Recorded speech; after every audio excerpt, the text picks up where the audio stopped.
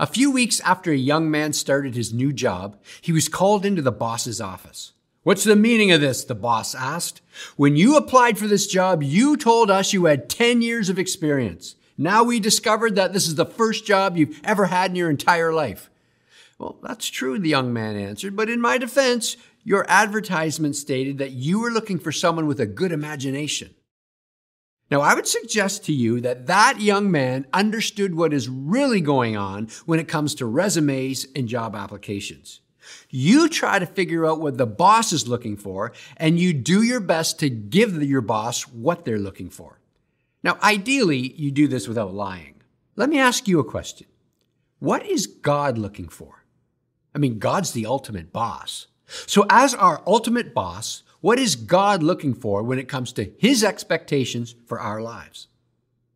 In a letter he wrote to the church in the city of Corinth, the Apostle Paul, one of the first leaders of the church, described a moment that every follower of Jesus is going to face in the future.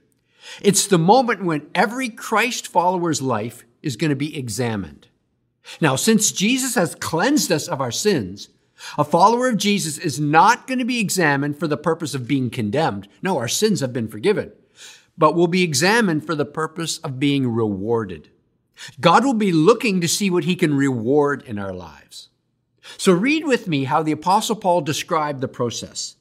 He said, "By the grace God has given me, I laid a foundation as a wise builder, and someone else is building on it.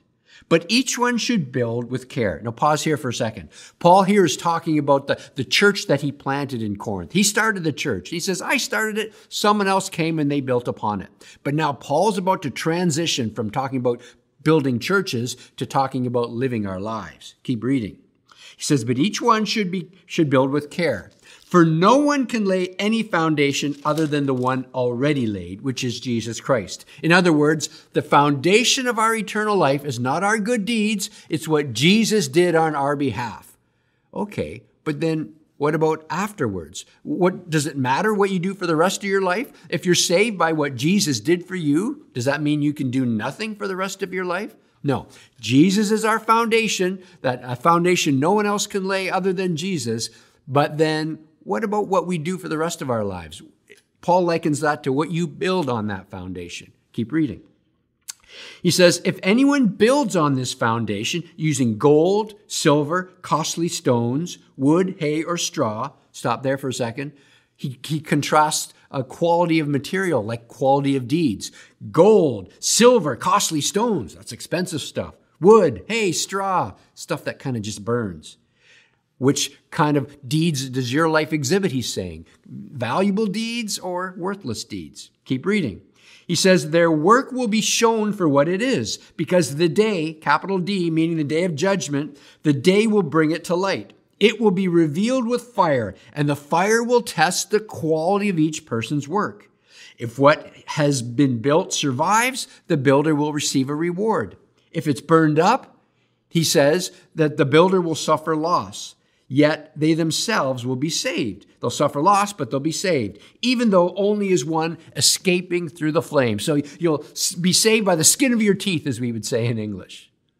Now, here's the thing.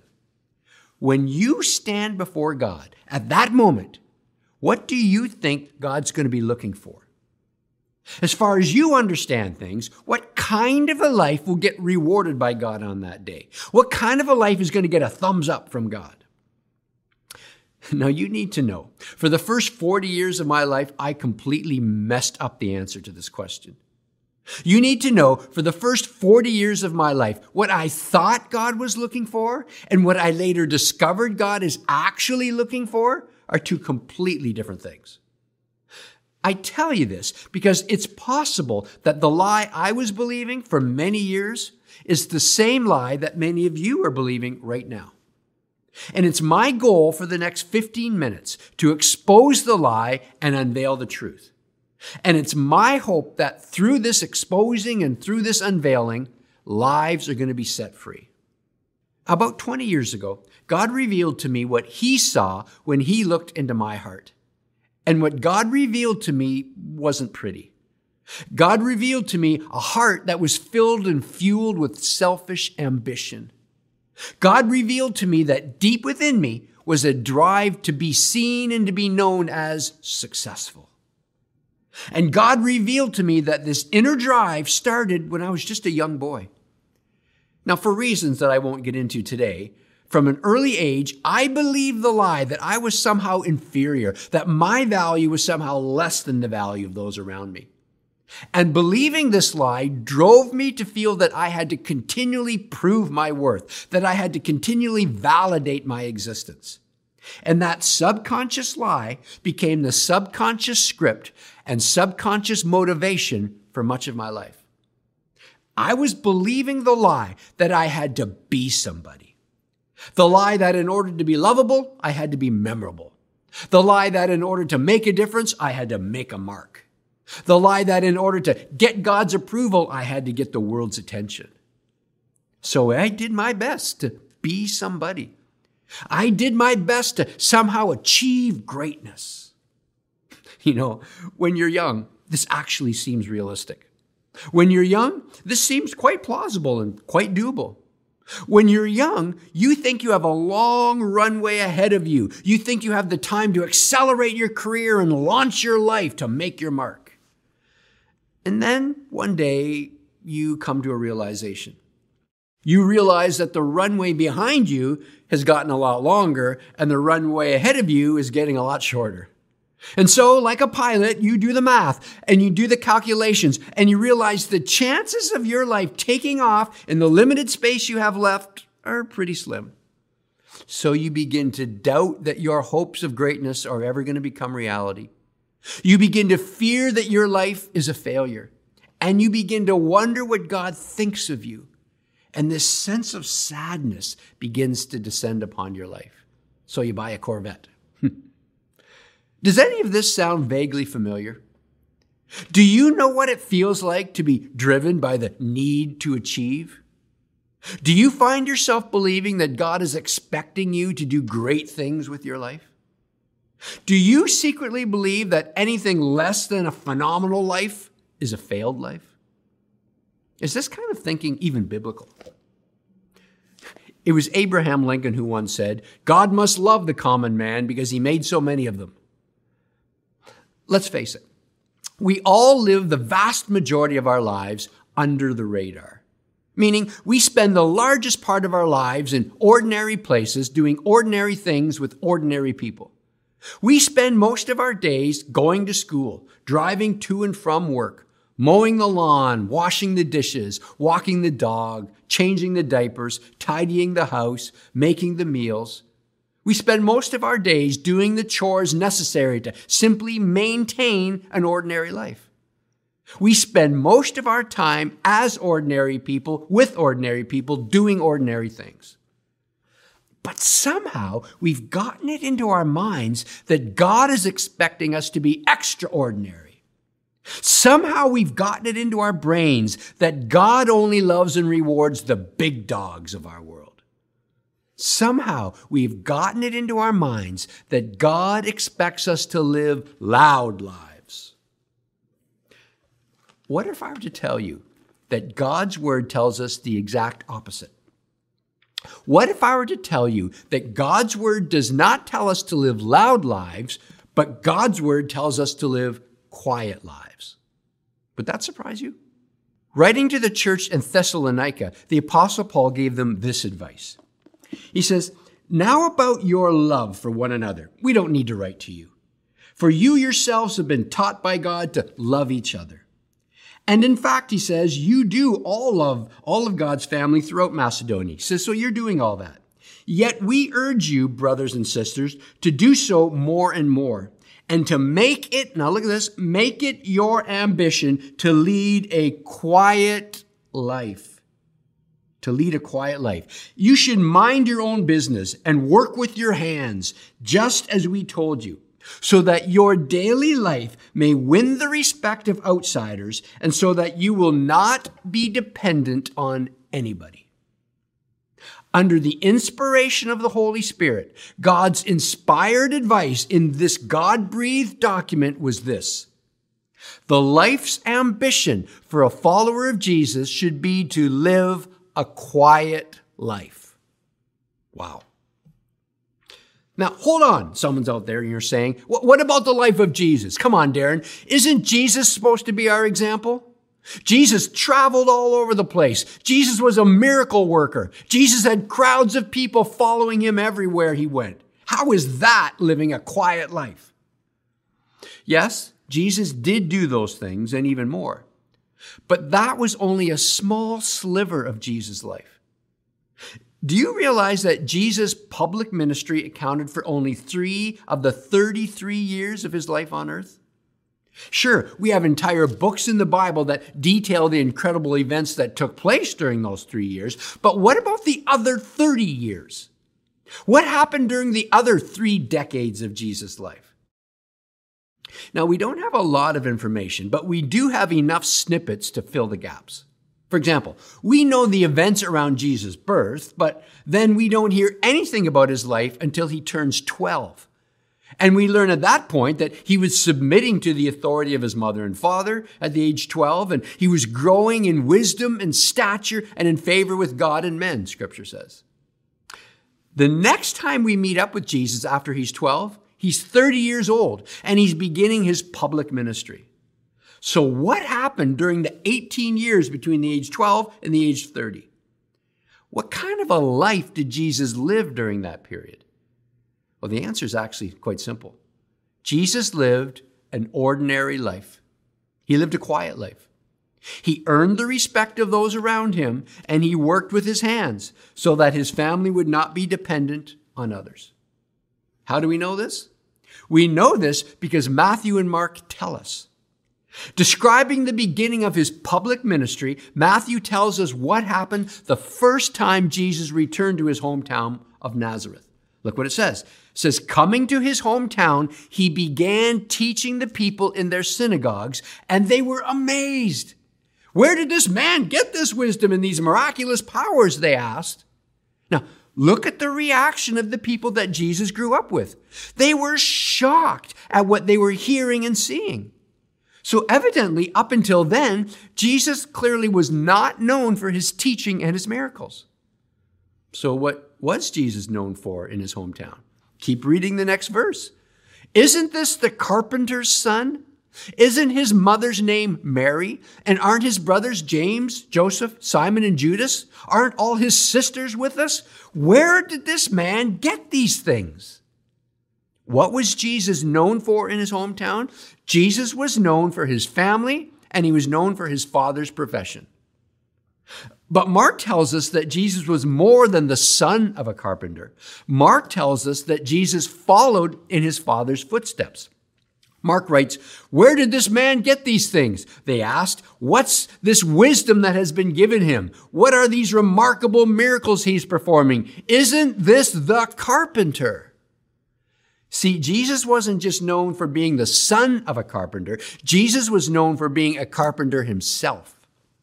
By the way, the Greek word, which this was written in Greek, which was translated carpenter in English, is tekton. It was the word for someone skilled with their hands and working particularly with wood or stone. It was the word used to describe a craftsman, a contractor, a handyman.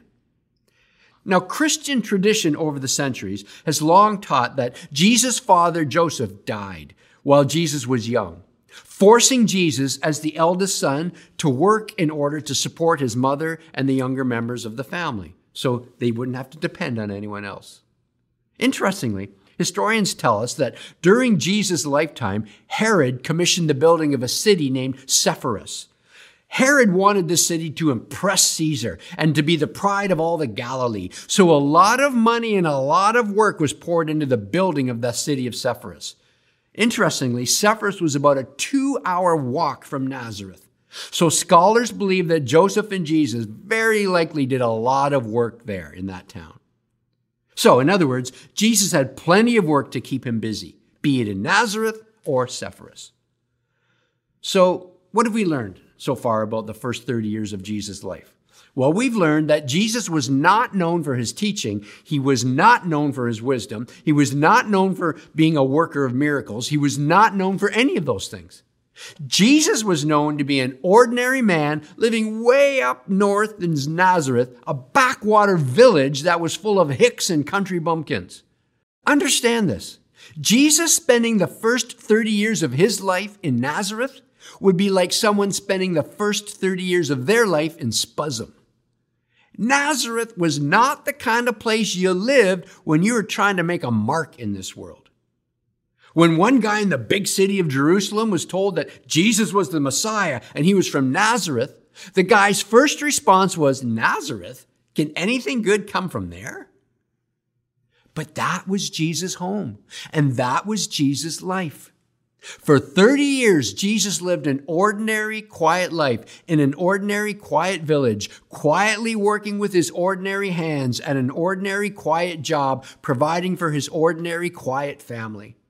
Which leads us back to the question we began with today. What kind of a life does God expect?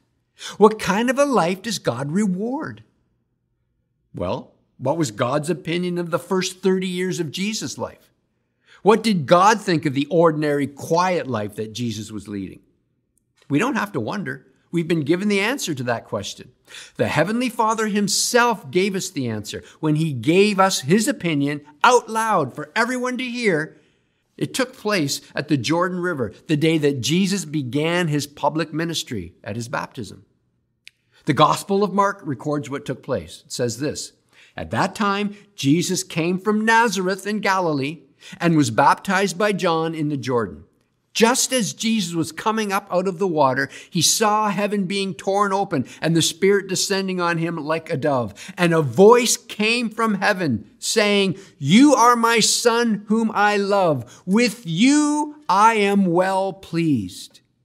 You're my Son whom I love. With you I am well pleased. Now think about this. This is before Jesus overcame the devil's temptation in the wilderness. This is before Jesus had called a single disciple. This is before Jesus had preached a single sermon. This is before Jesus had told a single parable. This is before Jesus had performed a single miracle. Gethsemane and Calvary and the empty tomb, all in the future. None of that had yet taken place. Nonetheless, the Father looked at the carpenter named Jesus and said, "With you I am well pleased." Well, why was God so pleased? With what was God so pleased? God the Father was pleased with the way that Jesus had lived his ordinary, quiet life. God the Father was pleased with the way that Jesus quietly honored his parents. God the Father was pleased with the way that Jesus quietly went to work every morning, quietly did his best with the skills that he had, and then quietly returned home to his family every evening. God the Father was pleased with the way that Jesus quietly and faithfully attended the synagogue and participated in the life of the Jewish community in Nazareth. God the Father was pleased with the way that Jesus quietly loved and served those around him. God the Father was pleased with the way that Jesus had quietly lived his ordinary life in a backwater village in northern Israel. And I would suggest to you that God's voice of affirmation for the ordinary life of Jesus puts God's stamp of approval upon the life of every ordinary follower of Jesus today. So why does all this matter? I mean, why are we even talking about this today? Many a time over the years, I found myself driving in a car or riding on a train, looking out the window, or I found myself staring out the window of a plane, seeing some tiny home beneath me in some remote village and some forgotten part of the world that I'm flying over. And I've wondered to myself, who lives there? I mean, what does God have for them? What does God expect of them? Today, we're being reminded of the value and the power of the simple, quiet life. Today, we're being reminded to honor and celebrate the carpenters of our world. So often we focus upon those on the platform, those in the spotlight, falsely believing that their calling has a greater value or a greater reward than other callings. This is not true. There are all kinds of callings, There are all kinds of ways to serve God. There are all kinds of ways to please God. Yes, we continue to pray that God will call men and women to dedicate their lives to full-time service as pastors and teachers and global workers. We thank God for such people, but not everyone has such a mandate. And we should not be comparing ourselves with those who do. To our own master we will stand or fall, the Apostle Paul once said. I often think of the story of the rabbi who was on his deathbed. And as he was about to breathe his last, someone leaned into him as he was having that final breath. And they asked him, "Rabbi, what are you thankful for at this moment as you're about to die?" And the rabbi, with his final words, responded and said, "I'm thankful that God will not ask me why I wasn't Moses." Different lives have different callings. Different lives have different roles. You just need to live your calling. You just need to live your role. God is not comparing you to anyone else. God is not going to ask why you weren't Moses. God is not expecting you to be anyone other than yourself. And this brings us to today's big idea where we sum up the teaching. Here it is. God is not calling us to reach for greatness. God is calling us to reflect his image. God's not calling us to reach for greatness. God is calling us to reflect his image. You know, many years ago now, when I held my first grandson in my hands, I looked down at him, and looking at his face, a thought passed into my heart and mind. The thought came, your children will have no idea who I am. It occurred to me, I will be the great-grandfather of your children, and they will have no idea who I am. I will have passed off the scene long before they came into existence. I don't know my great-grandparents. I don't know their names, don't know anything about them. I looked at my grandson's eyes and I thought, your children will have no idea who I am. And I came to the conclusion that I'm okay with that. I came to the conclusion that God is not calling me to reach for greatness. God is calling me to reflect his image. I came to the conclusion that my great-grandchildren won't realize it, but if I faithfully play my role, my quiet life of reflecting God's image will have faithfully influenced the lives of those who faithfully influenced them. And if I live this way, and if you live this way, and if we make this our life's ambition, we will hear the same words that were spoken to that carpenter from the tiny village of Nazareth. With you, I am well pleased. Let's pray together. God, I thank you that you created each of us. I thank you that you created each of us with a purpose. You have a vision, a design for every life. And you don't compare us one with another. And you're calling us not to compare ourselves with one another. You haven't called us to reach for greatness. You've called us to reflect your image. So help us to be truly committed followers of Jesus, that your image would be transformed in us day by day, moment by moment. I pray for every follower of Jesus who's watching me right now, that they would not fall into the trap of comparison or condemnation, that they would not drag behind, but they would keep in step with your Spirit as you were seeking to transform them and guide them and lead them into the lives and into the experiences that you have for them and for us moment by moment, day by day. So Lord, we give you our lives afresh. Lead us, guide us, direct us, fill us with your hope and with your peace. And in this last moment, let me speak to those who are watching and you're not yet followers of Jesus. Here's the thing. A few moments ago, we began this teaching by quoting a passage where people are judged to be rewarded, not according to their sin. But here's the thing, that's only true for followers of Jesus. If you're watching and you're not yet a follower of Jesus, you will be judged according to your sin because Jesus will have not forgiven and cleansed you of your sin. And so you do have a judgment and a condemnation awaiting you. But Jesus came to pay your moral debt. He came to be a sponge for all of your sin and darkness and to remove it from your life. But it's a gift that he offers, meaning it's a gift you have to receive. I'm going to give you an opportunity right now to receive that gift of cleansing and eternal life. Just pray this with me in this last moment to receive this gift. God, I acknowledge my sin, my waywardness, my rebellion. I acknowledge that I have not lived the life you designed for me to live. And I ask you to come into my life and cleanse me and forgive me. Pay my moral debt. Fill me with your Spirit. And now take my life and lead me and guide me from this moment forward. And give me the courage to tell somebody about this decision today. In Jesus' name I pray. Amen. If you did pray that prayer with me, a great next step you could take would be to text the number on the screen right now. Text it, and we're not tricking you. You're not going to be put on a mailing list. You're not going to be hounded, harassed. But someone is going to respond to your text and offer to help you take the next step in any way that we can. God bless you. Thank you for being with us at Broadway Church today.